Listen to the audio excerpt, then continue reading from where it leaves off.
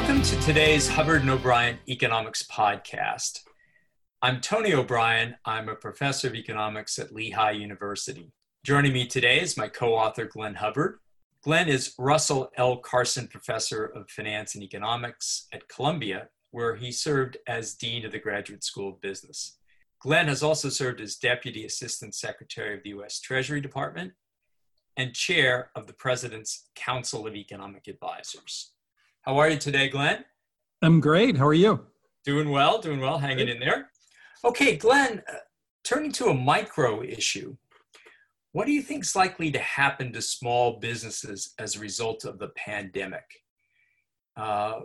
What's likely to happen to the mom and pop businesses, we sometimes call them? Businesses that are sole proprietorships owned by an individual or a family, might be a restaurant, could be an auto repair shop or a flower shop. There are, as you know, millions of them in the US. What do you think is likely to be the effect on them of the pandemic? Well, it's a great question, Tony. I know you and I talked about this a lot, and we wrote a blog post together on it. You know, right now, a lot of people in looking at the economy or politicians looking at what to do have been focused just on sustaining small business. There are things like the CARES Act or the Paycheck Protection Program that are aimed at, helping small businesses continue or keep their workers on payroll.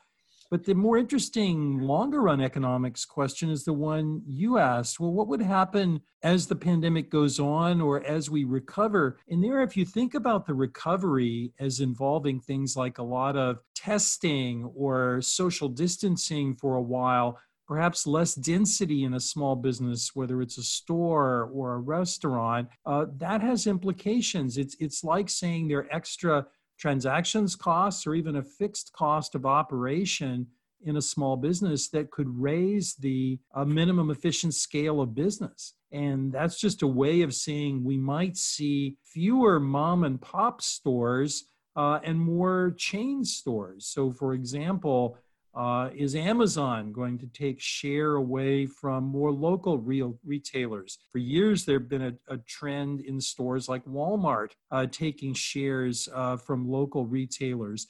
Will chain restaurants, whether they're fast casual or fast food or higher end chain restaurants, take scale from some of the more local independent restaurants? It remains to be seen, but I think there's every chance that something like that happens if the follow-on from the pandemic is higher costs of doing business because of the social distancing or the need for more aggressive cleaning or testing of customers, employers, and employees, and so on. Yeah, I was watching a couple of days ago, Dr. Scott Gottlieb, who former head of the FDA and who appears fairly frequently on CNBC and some other cable stations. And he was asked the question, well, how can you reassure consumers once the social distancing guidelines have been lifted that they can safely go into stores, that they can safely go into a restaurant? And he said, well, restaurants are going to have to do certain things. They're going to have fewer tables per square foot. They're going to have to take some of the tables out so there's more space between tables. They're probably going to have to move to, say, printing up paper menus that are used once and then thrown away. They're going to have to do rigorous cleaning of every table after each customer has finished and left. As they were saying that, I was thinking, everything you're mentioning is raising the costs to that restaurant. And you're probably right that Gottlieb is probably right that those are the kinds of things that companies may have to do and may be bearable for the chain restaurant that could have some of the expenses covered by whoever is the larger firm that runs them. But for the little mom and pop restaurant, the little pizza parlor, to say, well, you've got 20 tables in here, you better go down to 10, and you better, instead of reusing your menus for months and months, you better print up a bunch of paper ones and go through 50 of them a night. That may be the kind of cost, as you mentioned, that really can't be bared. That in effect, your costs are going to be higher now, and you'd have to raise your price, which might not make you competitive. That's absolutely right. And there's another potential, which is shifting back the other direction. So, for example, if you're a landlord that owns a lot of the storefronts for small stores or restaurants, your rents that you charge, of course, are a big part of the cost for the restaurants or stores. Query, is that sustainable? So part of the shifting may not just be to a change in market structure or to a change in price, but backward to rents that get paid. Because after all, if a restaurant says it can't pay my rent and it closes, the next restaurant I get may not be able to do that either. So we're probably going to see a variety of changes ranging from prices to market structure to rents. And I think we don't really know yet. I think there'll be considerable uncertainty both for small business people, all of us as their customers, and for the people that own the real estate in which they sit. I think those are good points. One aspect of it is the financial fragility of many of these small businesses. I was looking at a study the Federal Reserve did in 2019. So this was before the COVID crisis, and wasn't motivated by attempting to examine how small businesses might do in a crisis, but it was just looking at the financial situation of many small businesses. And they found that the typical small business, it was like 2/3 of them at some point during the previous year had some problem paying some of their operating expenses or purchasing inventories. And that of those that have problems, 2/3 had relied on the owner's personal funds to meet the financial challenge. So, you're in a situation where you're running a small store and you're having trouble buying your inventories because maybe it was a very cold week or month, or there was some other problem that caused your revenue to drop off. And what do you have to do? Well, you have to go into your own personal funds. That is something that even in the best of times causes some small businesses to fail.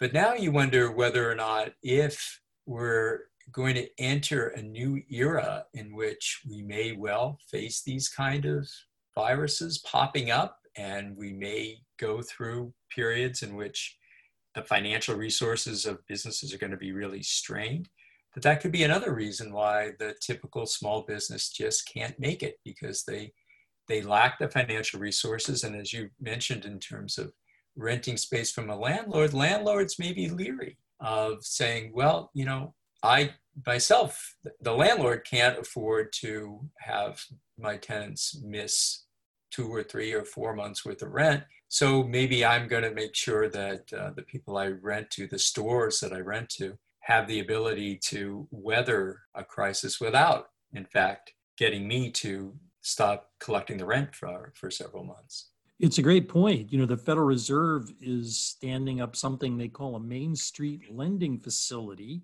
for lending to small and mid-sized businesses in the recovery. But it's early days. For all the reasons you mentioned, I'm not really sure that it would even be enough, or that borrowing would keep the small businesses intact. So I think the point we make in the blog post about a likely shift in market structure for restaurants and small stores still strikes me as more likely than not. Yes, my guess is that we are going to see a significant restructuring, not just with small businesses, but maybe some larger businesses. You probably saw that JCPenney looks like they're exploring a bankruptcy, and the whole department store business, which has been suffering for years, largely because of Amazon and other online borrowing. Maybe that will also be another area where we'll see failures. And then many malls are dependent on their so-called anchor stores that have the big Pennies or Macy's in there. And if they can't make it, then that's a problem for the small stores that are in the mall. That they don't. If people are not coming to Macy's, then they're not walking down and getting their cup of coffee from a local firm that has a coffee kiosk in that mall, and it's another source of pressure.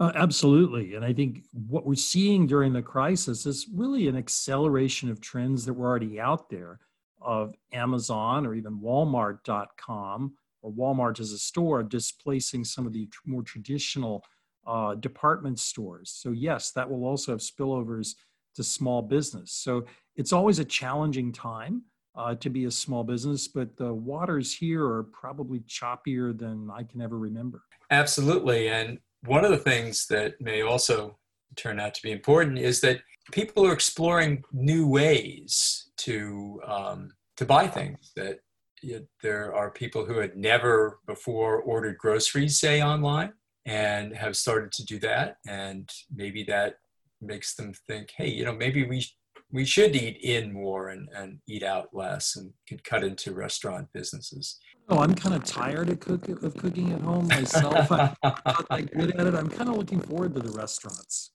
Me too. There are a number of local restaurants that we go to, and we certainly hope they pull through this and that we'll be able to go back to them again. Okay, well, that I think was an interesting discussion of where we are as of now, what we think is likely to be happening in the economy. And why don't we close at this point? And I'll thank you, Glenn, and mention to the listeners that if you're listening to this podcast through the link on our blog, you know where we are. But if you found us some other way, then you may want to check out our new blog. It's at HubbardO'BrienEconomics.com. And we've already posted a number of updates related to the pandemic. We'll have new posts at least every few days. So please check back, or you can subscribe, and then you'll receive an email from us anytime we posted something new. So thanks again to everyone for joining us for this conversation. We look forward to connecting with instructors and students again on a future Hubbard O'Brien Economics podcast. Please stay safe.